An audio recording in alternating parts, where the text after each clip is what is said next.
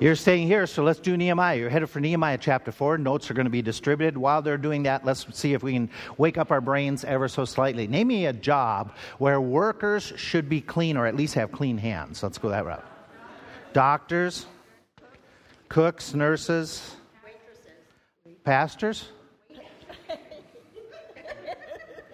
waitresses. Here we go. EMT, dental hygienist, housekeepers, nurse, cook at a restaurant, dentist, doctor, surgeon.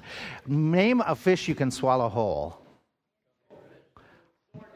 Sardine, goldfish. I didn't say you might, yeah, you'll do it, but what you could. Minnow, anchovy. Here we go. Anchovy, minnow, guppy, sardine, and goldfish is number one. Name a country that ends with stan. Afghanistan, Pakistan, Kyrgyzstan. There's one more.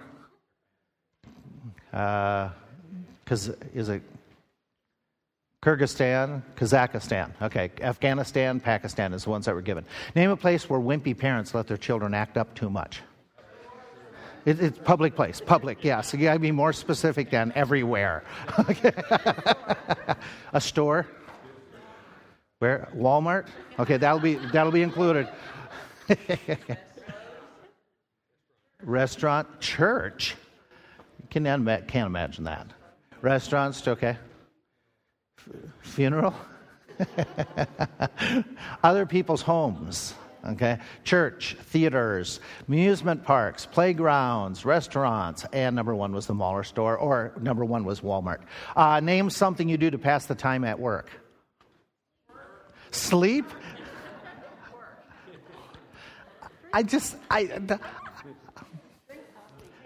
Take a break, drink coffee. Talk. Okay. Text. Listen to music, surf the internet, talk. I mean, seriously, shouldn't this be number one? Yeah, just like, that's what you're supposed to be doing, read. Okay. Name something that never seems to work when you need it to.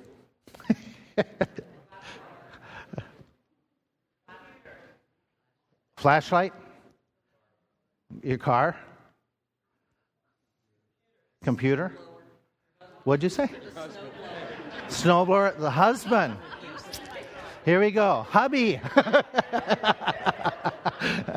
Can opener, portable generators, sump pump, teenagers. Okay.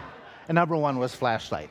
Okay. Name a gift your partner would not really appreciate.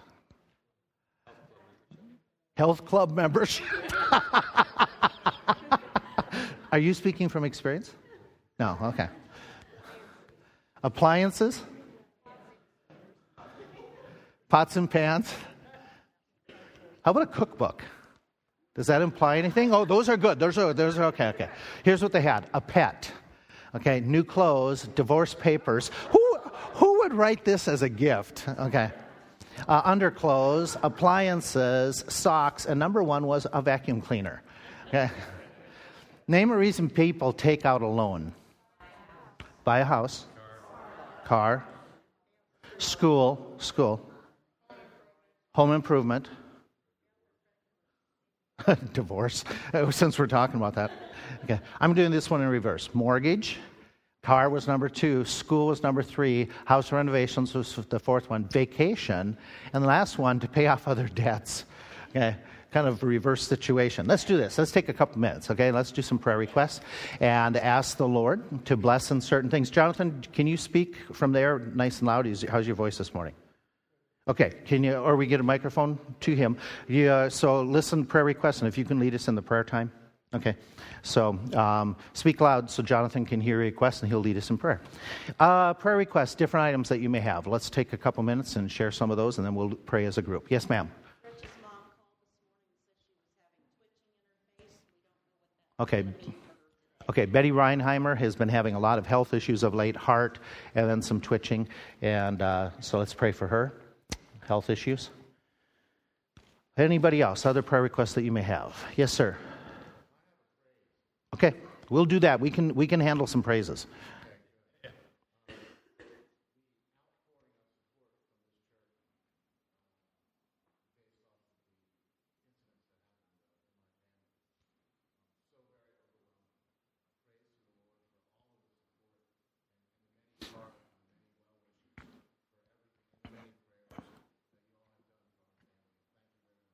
Good, good, good.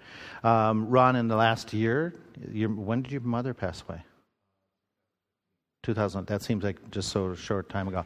Both of his parents have passed away in the last couple of years. So that's what he's referring to. Jonathan, if you lead in prayer, let's pray for the Keener family. Okay, they're still trying to deal with. Their daughter Olivia passed away 2 weeks ago, and a 20-year-old in a car accident. So pray for them as they go through that. Yes, ma'am. Sandy?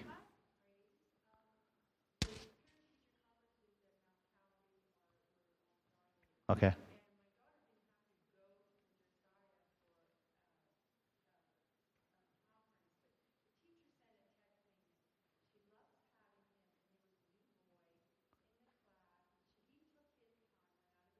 Good.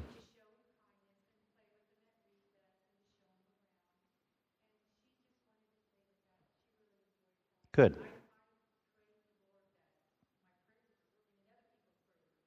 Good, good, good. Excellent. Great, great. Other items to pray about? Yes, ma'am.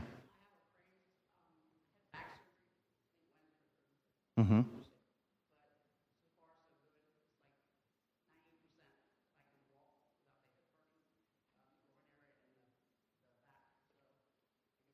Yeah, you see improvement already then. Super, super. Praise the Lord for that, for Sherry's surgery. It improved. Leon just mentioned that he has knee surgery, knee replacement on Wednesday. Leon Good, knee replacement surgery this week.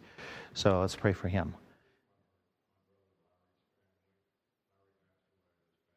Oh, I'm sorry to hear that. Ted's brother Larry passed away this past week. Okay, so let's pray for Larry's family, Ted's brother, Ted Schott's brother. Okay, who we have? Lisa, go ahead.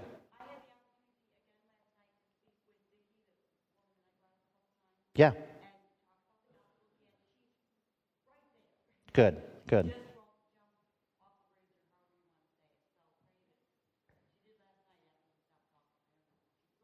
Okay, let's pray for Vicky's salvation. John, you want to lead us in prayer? Can you yell loud enough? Okay, thank you.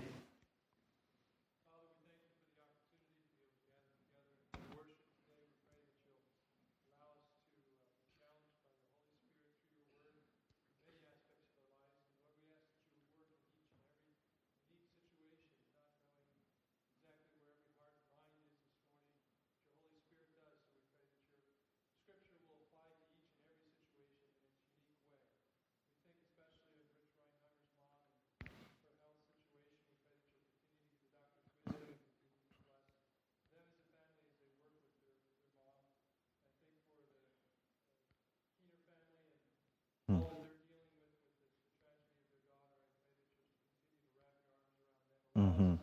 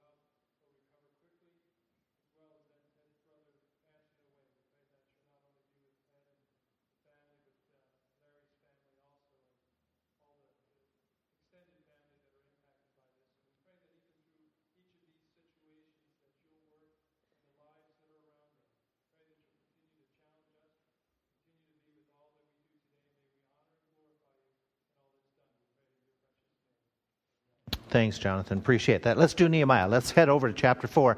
Well, let's... whoa, what did I just do? There we go. Hit the wrong button.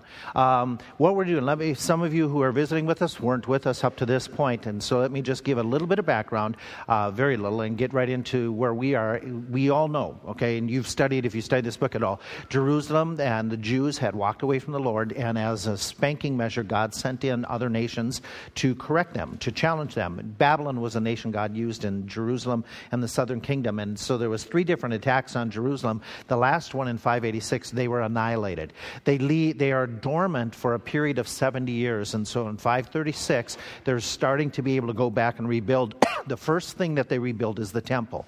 And then there's a group of people under Ezra who come decades later, and they want to start rebuilding the city itself.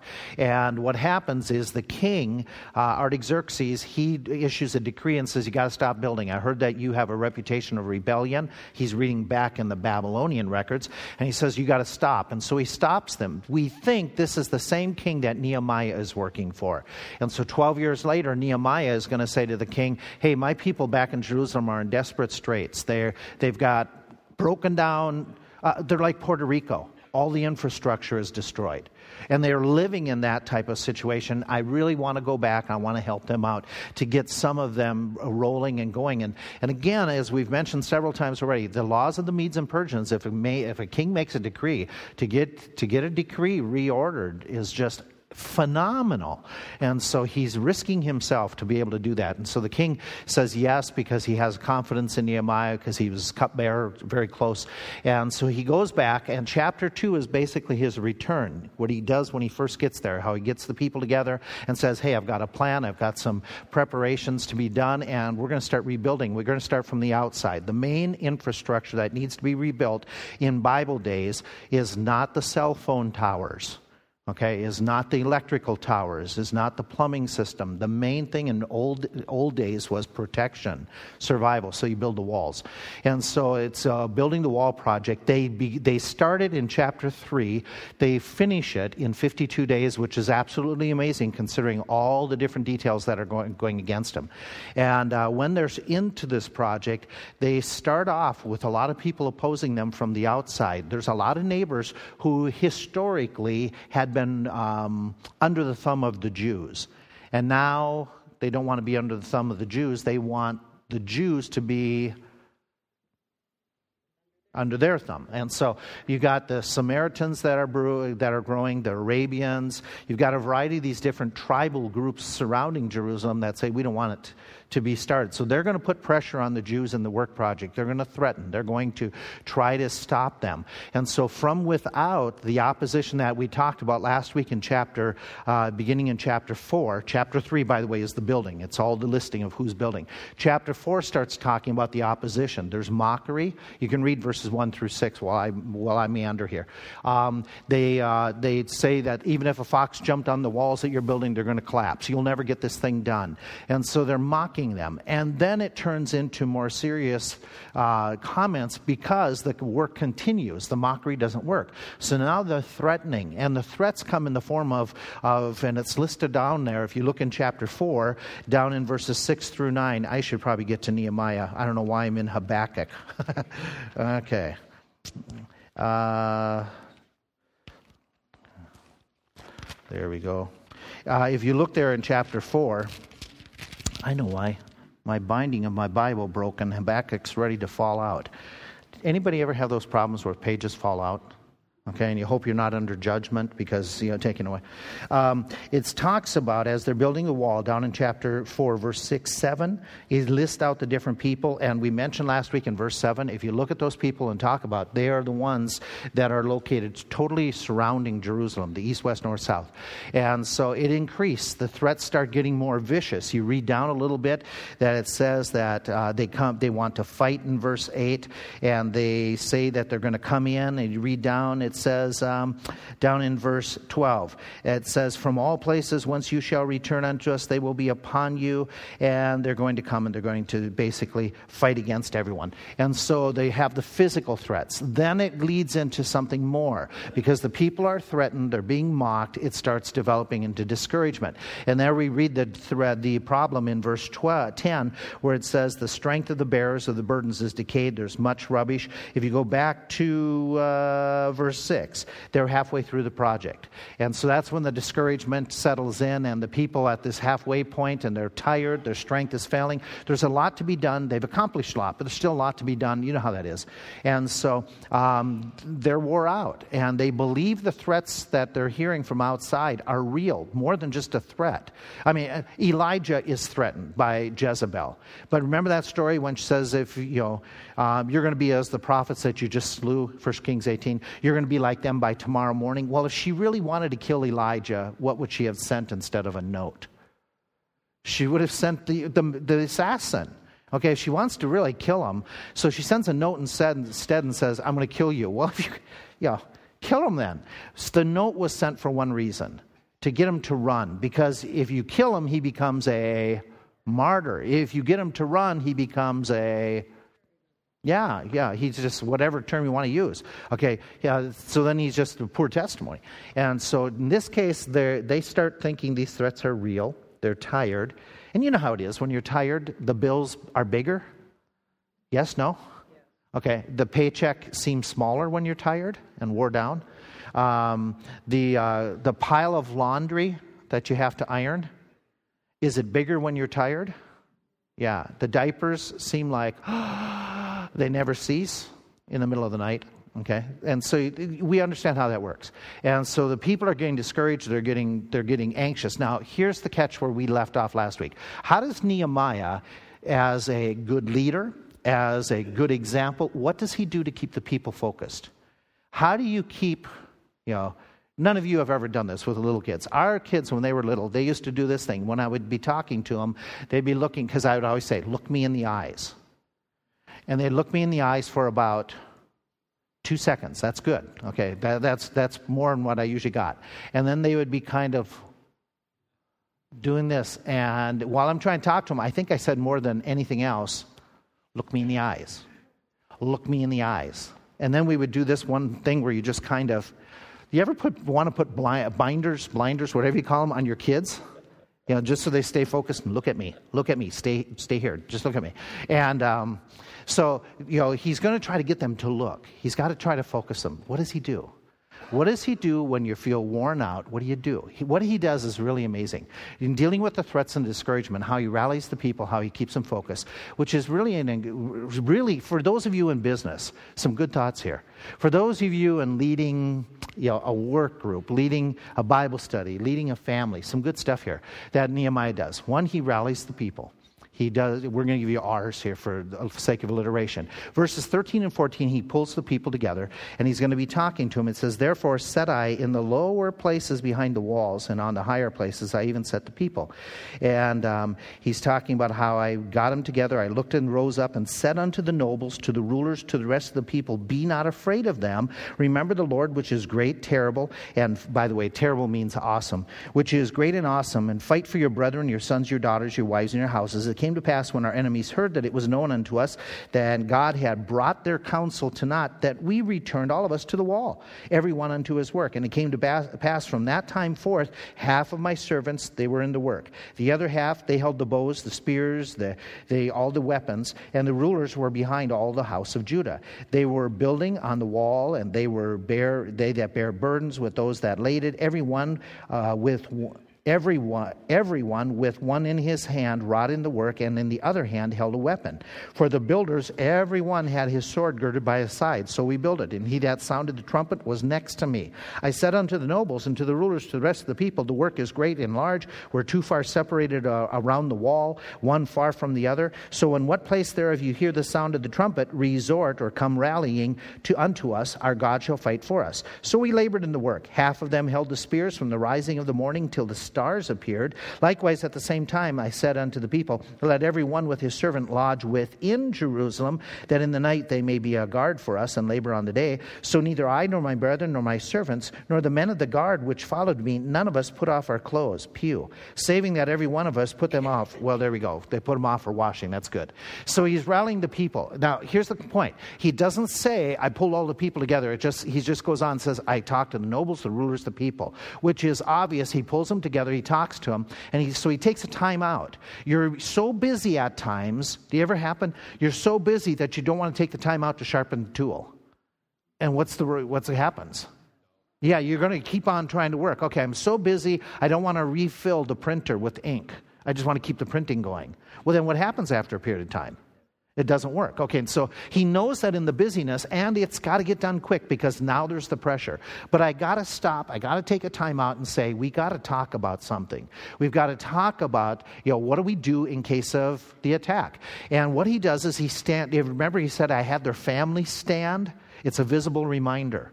What's that basically do? Has your kid stand up in front of you and he's saying, you better fight for them. Okay, he brings them and he rallies. He brings the people, gives them the incentive. And the whole idea is, okay, we've got to be working. This is more than about me. It's about us. Very important concept. Very important concept. You rally and you get people to see what picture, do we always say? Get to see the big picture. The big picture. Okay, because oftentimes, what picture do we only see? Ourselves. Okay, and so he rallies them. Let me point something else. He reminds them of God. You and I, we at times in the middle of trials, we need to be reminded God is big. Because sometimes the trials, and we know it theologically, but sometimes we feel like God has deserted us. And so he takes the moment and says, let me remind you about God. He is great. He is awesome. Our God is amazing, and he's larger. He says this, our God will fight for us. Now, I understand that people that are threatened oftentimes, they invoke the name of God. We were talking with somebody, I forget the situation here. Yeah, I remember now. We were talking about how what's going on in Spain right now. In between Spain and Barcelona, and it's coming down to could there be revolution and stuff in the streets. And so we made comment about that both sides are claiming God is on their side. Okay, and so they're invoking God. Did they ever do that in the United States? During any problems in the United States, do different sides invoke God is on our side? Civil War, listen and read the sermons from the Civil War. I'll take you back even further. Okay, read some of the writings of the Revolutionary period. Both sides, both those who were the Tories and those who were what we call the Patriots, both sides invoked God's name, and they used verses that said this was the cause that God is on. And so sometimes that happens. Is Nehemiah legitimately and properly claiming God being on our side? Is it really true in his case? It is. Why? It's the Jews. It's the Jews in the Old Testament era. Is it true that God would fight for them if he is leading them in a certain direction?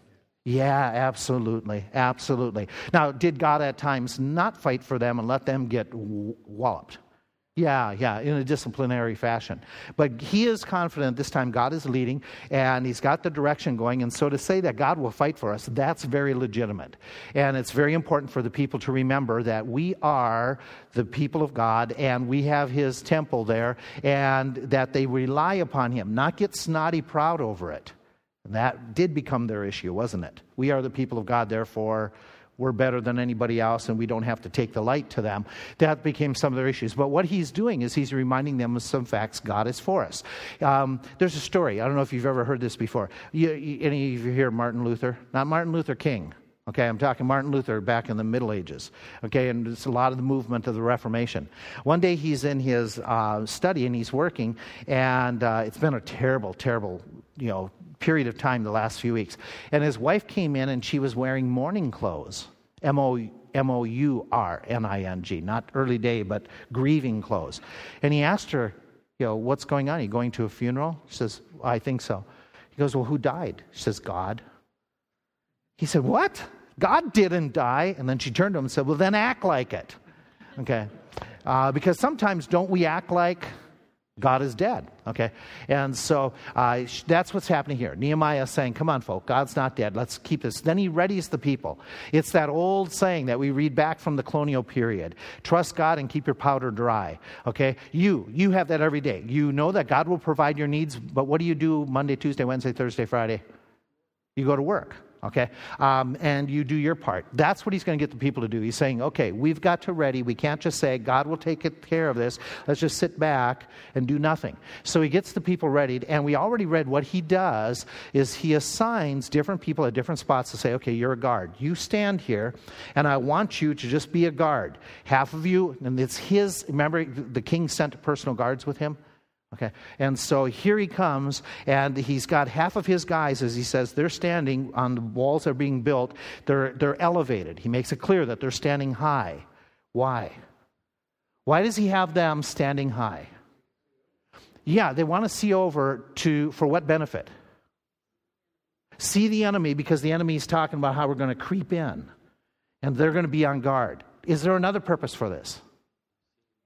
Be seen by the enemy as a deterrent, okay? Is there another reason for this? I think there's three. For the people to see them, because how would the people then respond? Okay, we're being protected. Okay, and so it has multiple purposes, one for real defense, one for encouragement, and one for deterrent. And so he's very wise in what he does, that you and I can figure this out. Okay, it's not real bizarre, and it's not beyond our abilities to think that through.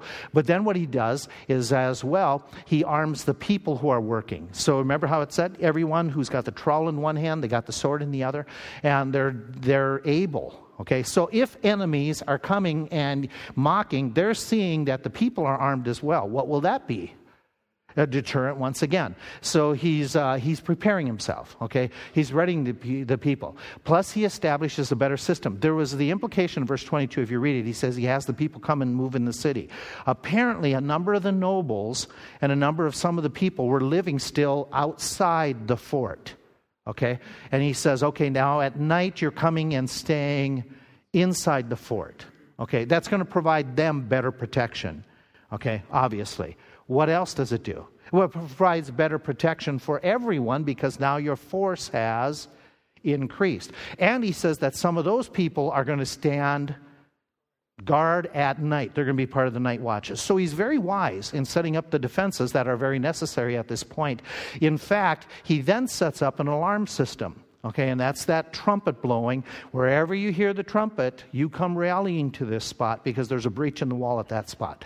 So he's preparing the people, he's got them going, and he's making sure that everyone knows the plan. Okay, what does that say? None of you are left alone. None of you have to face the enemy all by yourself. You will have help. Is that important to let people know that there's backup teamwork available to them? Yes, no? Absolutely. Absolutely. Whether it's in a work project, whether it's in a renovation project, whether it's in going through a crisis, going through a loss of family members. Is it important to know that there are people willing to cover your back? Yeah. And so he does that, okay? He's got this whole idea of group commitment, and I think what's amazing in this whole story, and you've already read it, a lot of you were looking up there already, that there's no class distinctions here. Everyone rallies to everyone, and everyone covers everyone's back. That is so different. What entity does it remind you of? Modern entity, that everybody is to be working together at all levels of class, race. Local church. Church idea that we're supposed to all be contributing. We're supposed to all be covering one another's backside. We're supposed to be giving some people assistance. We're to be rallying when there's a need. Boy, the concepts are absolutely amazing. He does something else. He refuses to quit the work. He doesn't let the discouragement, he doesn't let the people's comments, he doesn't let that just say, okay, it's just getting too much, I quit. They split the job, in fact. They start, okay, we got to defend, but we're going to get the work done, and we're going to labor, even though it's going to be a little bit inconvenient. We're going to do this, we're going to really push through. Do any of you ever have this, that at certain times of the year, your employer says, extra hours to get us through this really busy time? Okay, and so you say, okay, that's there. We have to do that at times, and it's good for us to be able to work together. They also, if you remember reading, they say we're going to work from the rising of the sun till the going down of stars.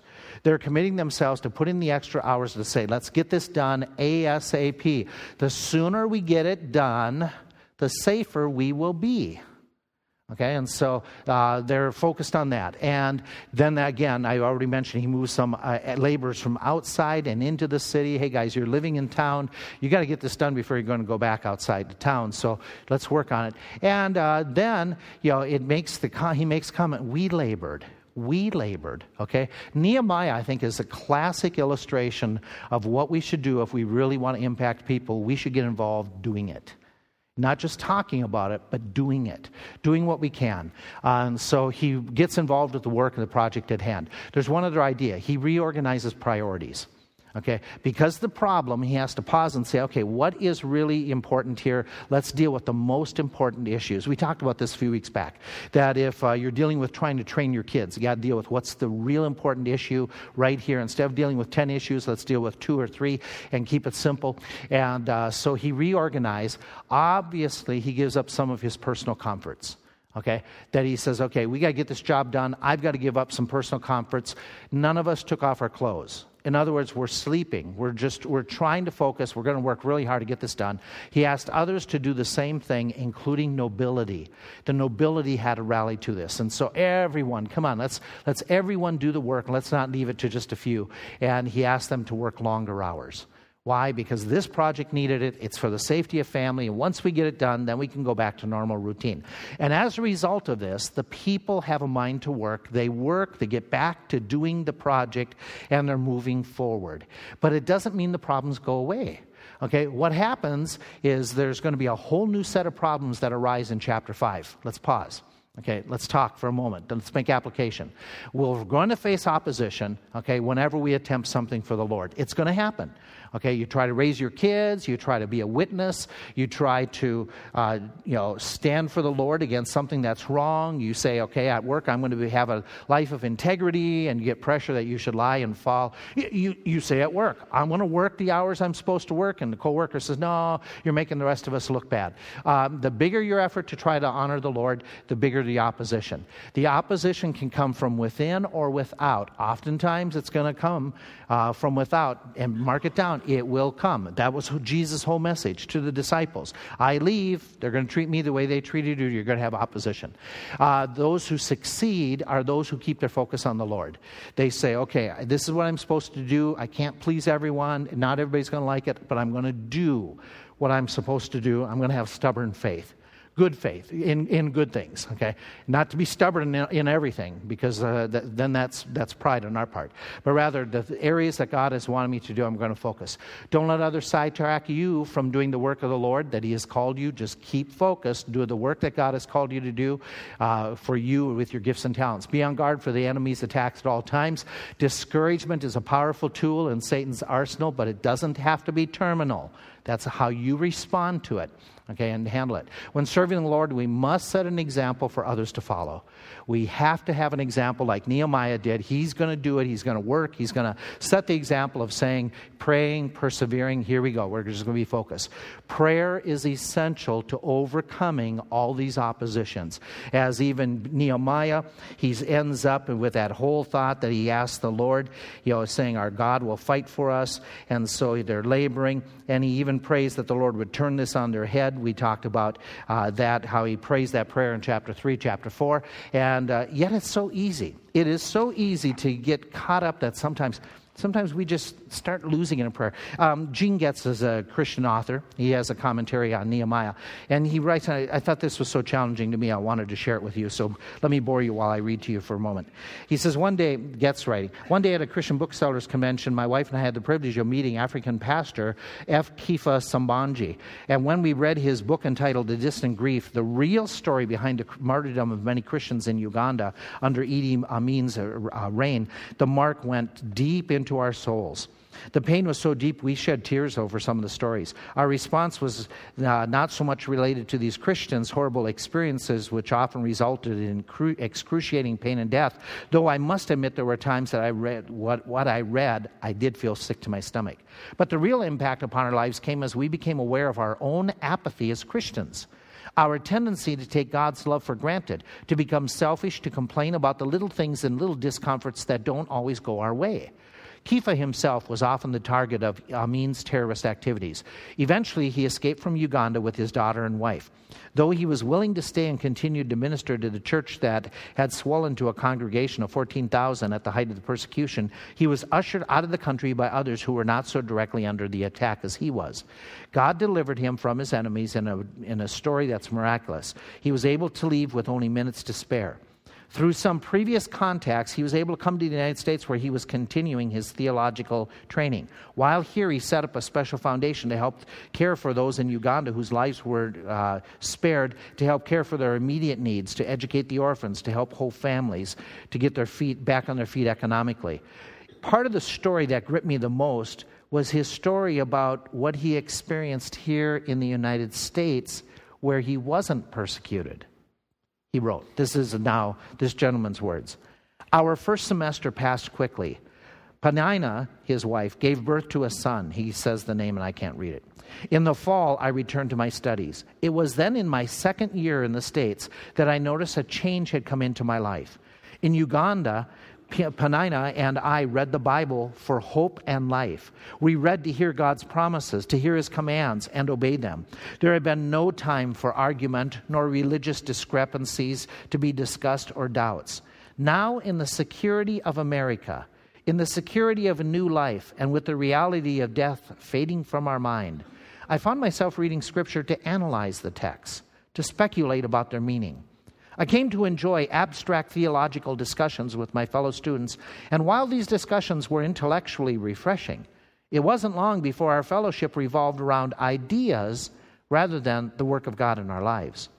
It was not the blood of Jesus Christ that gave us unity, but it became the agreement on all these issues.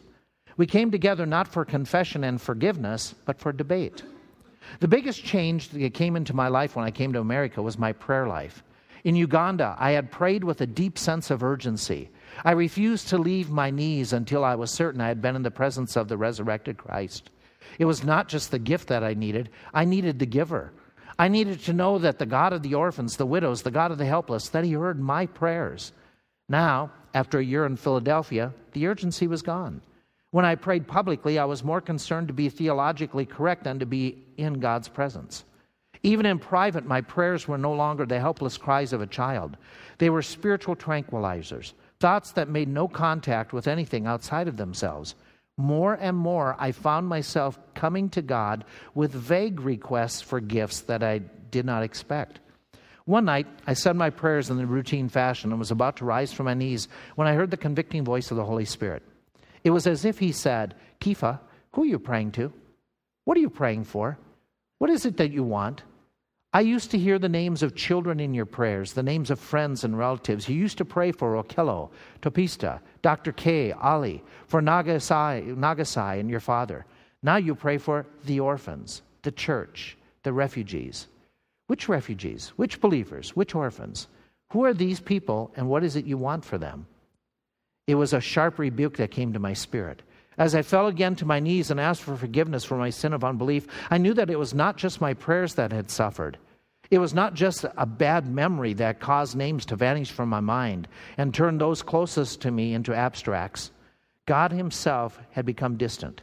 He had become a subject of debate, an abstract category.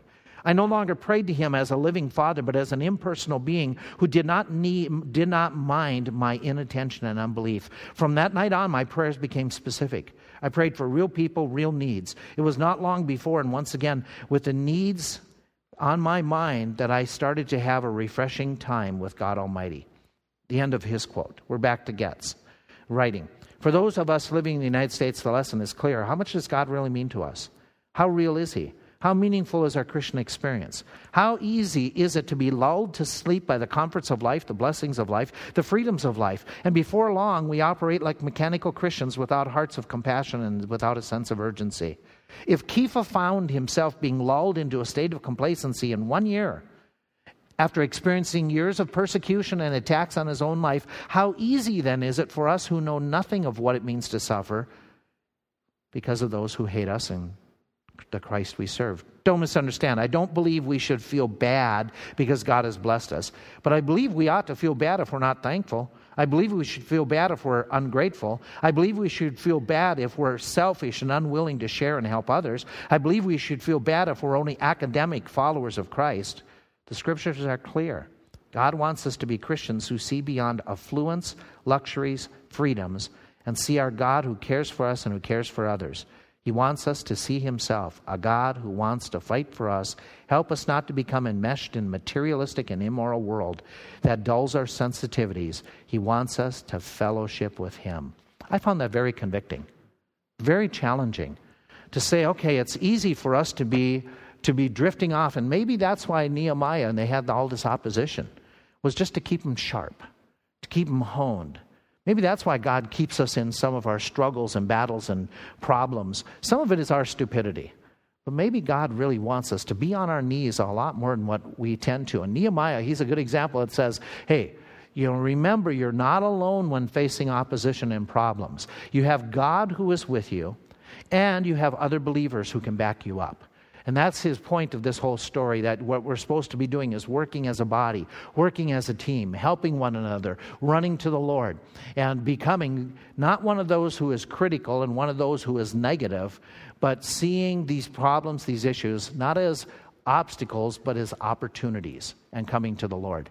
So Nehemiah is facing and handling this thing right. He's moving forward. He's got the people then rallied, and they're ready. They're starting to move forward, and then chapter 5 comes. You think that they resolved everything, but that's not what happens. Chapter 5 opens up a whole nother section that nobody wanted to deal with. It's a new problem. It's another problem, and it's a problem from within. Now, they've had a little bit within. They had some of the Jews come to them. We read in chapter 4 where some of the Jews living outside the city came and said, oh, you're in trouble. They're going to get you. And they came 10 times. We read in chapter 4, down in verse 10, 11, 12, that those were his inner discouragement. But go to chapter 5. Watch what happens. They're now back to the work. They're working, the 15-hour shifts. They're not changing their clothes except for once in a while. They're not bathing on a regular showered, everyday basis. And all of a sudden he runs into this problem. There is a great cry of the people and of their wives against the brethren of the Jews. For there were those who said, we, our sons, our daughters, are many. Therefore we take up the corn for them that we may eat and live. Some also there were that said, we have mortgaged our lands, vineyards, houses, that we might buy the corn because of the dearth.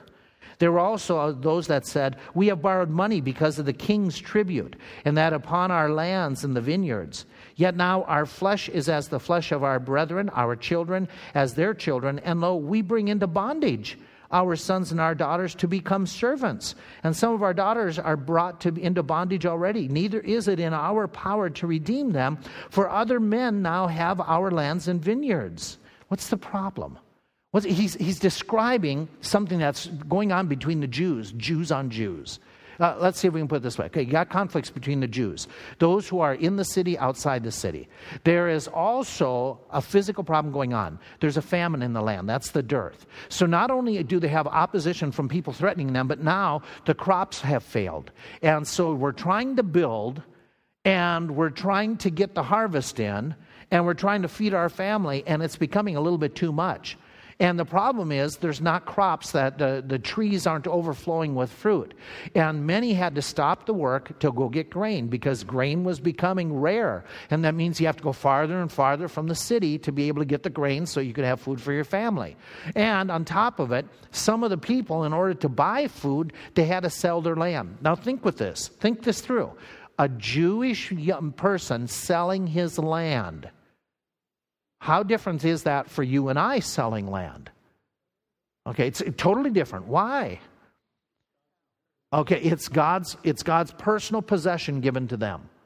Okay, this is their inheritance from generation to generation. So when they are giving up their land, they're giving up some of this identity and some of their tied to the people. This is big time stuff for them. Bigger than for you and me, so to speak. Plus, they have to pay taxes. The Persians aren't there just for the sake of being there because they want to be peacekeepers throughout the world.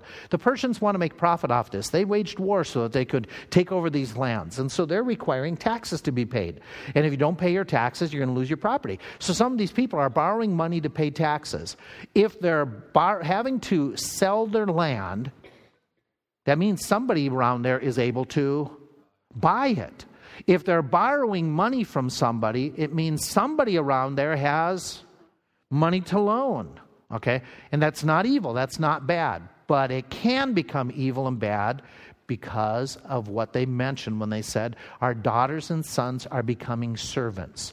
What was happening is some people were loaning the money. Some people was helping them out. They weren't able to keep up with the payments. And so because they weren't able to keep up with the payments, the people who loaned the money was calling in the debt. And if you can't pay money, what happens? You give up your land, and if you have no land, what do you start giving up? Your children become indentured servants or slaves, okay? And so that's what was going on. They're losing the inheritance. They're having to sell themselves or their kids into an indentured situation. And now they've got a problem, okay? And so the problem is the nobility, some of those, and remember some of the nobles don't have a mind to work. We already read in chapter 3. Look what it says in verse 7. I consulted with myself, I rebuked the moneymakers and the rulers, and said unto them, you're exacting usury, every one from his brother. And I set a great assembly against them. Woo. Okay, Nehemiah's got a problem here. He's got the big money bucks in the work. They are taking advantage of the situation of everybody else. They are like the carpetbaggers. Yes, does that make sense? After the Civil War, land was at a discount. Come in and you can all of a sudden take over a large amount of property. These guys were taking over a large amount of property. They were taking over the people. These rich people were getting richer at the expense of the people who are just trying to survive, and especially those who are trying to do the work. And so Nehemiah's got to deal with them. What he does, okay, his initial response. Look at verse 6. What is his initial reaction? Oh, angry. Does it say he got angry? He got very angry. Okay, so his initial response is he is ticked. He is absolutely livid over what's going on. And then he brings everybody together, and he's going to rebuke these guys publicly. Now, we all know, okay, you never go public. You're going to agree with that? You say no. Okay, what's choice? Sometimes you have to go public. Sometimes you have to go public. Why? Because if it's a public situation, you deal with it publicly. Okay? And so there's a process, and his process was, man, nowadays this is so well known, this is so out there, we got to deal with this, and I got to deal with it publicly. So what he does is he goes to him. Now, for you and I to make sense of all this, we've got to do this. Okay? Watch Old Testament law. Old Testament law, could the Jews loan money? Yes or no? Okay. Could they borrow money? Could they charge interest?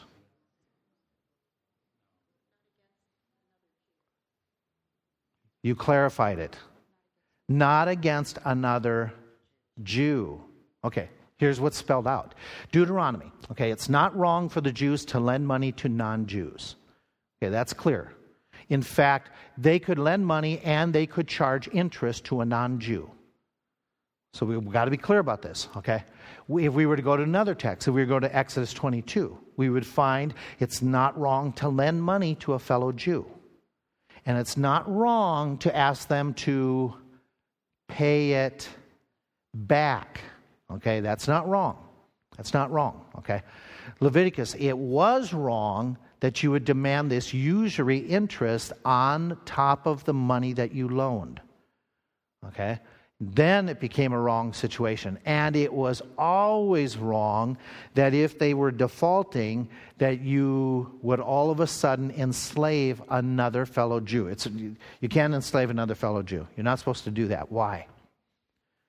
If you read the text, if you go back to Leviticus and read the text, do you take a gander, take a guess at this? What story does he take him right back to? Egypt. What? What part of it? Yeah, keep on coming. Keep on coming with it.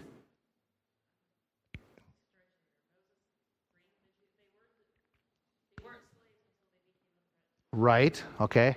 Take it a little bit farther chronologically. What part of their slavery does he always point to and say, you can't enslave another Jew because of what happened? Has to do with the slavery in Egypt. The what? The Exodus. The Exodus. He always takes them to the Exodus.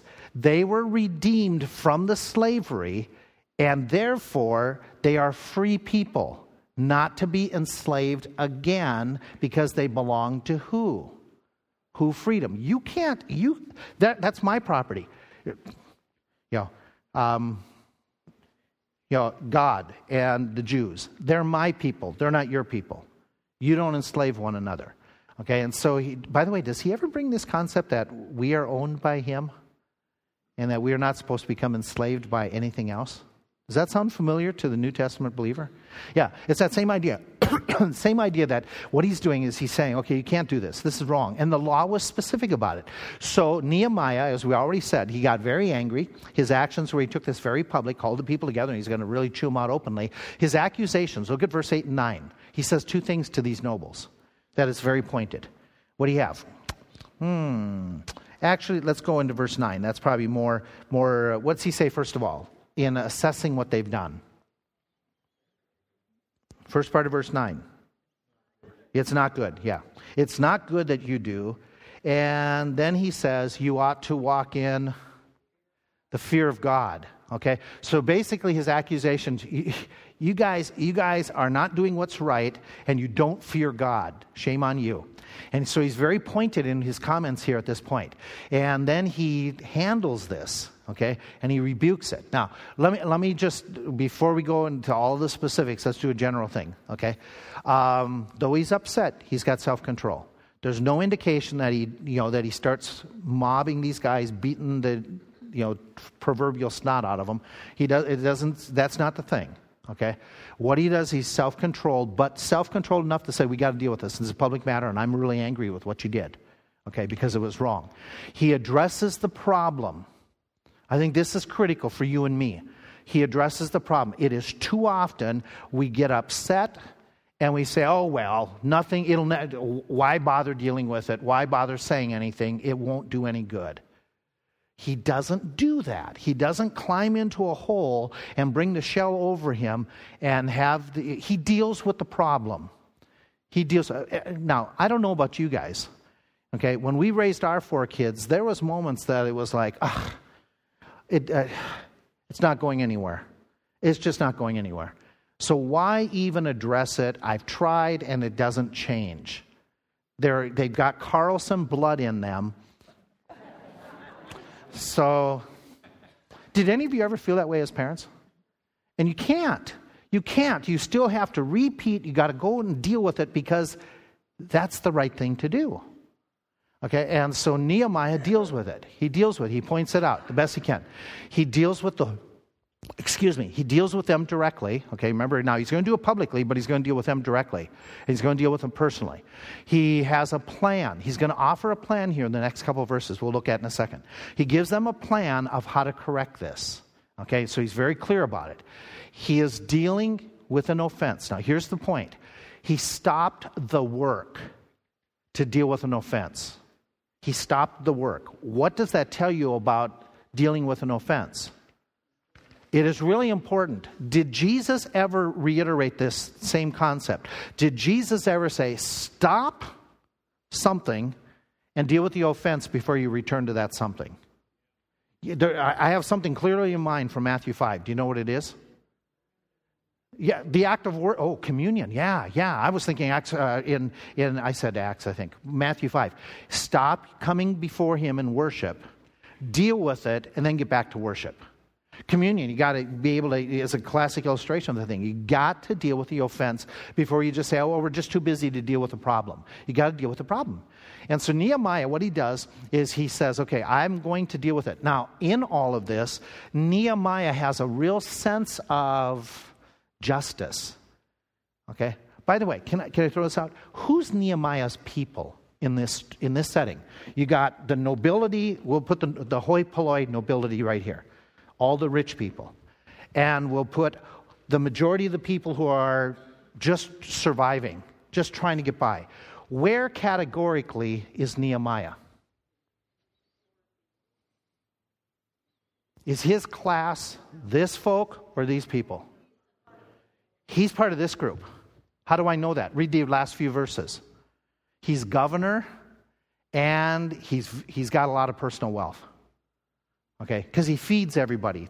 From this point on, he's going to end up feeding a lot of the household of those who are protecting the people. He's going to pay out of his own pocket. If he's paying out of his own pocket, he's got a pretty deep pockets. Okay, these are his people. And by the way, in most situations, who gets more say? The rich or the surviving people? The people just survival. Who in most societies has the say? The influence. The rich. Okay. Where does Nehemiah's where does his sympathies fall? With the poor. Not because they're poor, but because it's right. It's right. Because of there is wrong being done. He sides with what is just and proper. Not just because I'm against rich and people being rich. That's not the point. He's against abuse by those who have authority and the ability to abuse. And he says, what you're doing is wrong. You got to stop it. And he lays out a plan of how you got to stop it. And then they say, we'll do it. And he says, oh yeah? You're going to do it, and you're going to make a vow. And the next few verses are amazing what he does. They say something, they say they're going to stop, and he's going to take it a little bit further. As you read, okay, I got to stop. Okay, we'll take it a little bit further next week. But dealing with and being sensitive in those areas. Thanks for listening. Thanks for your input.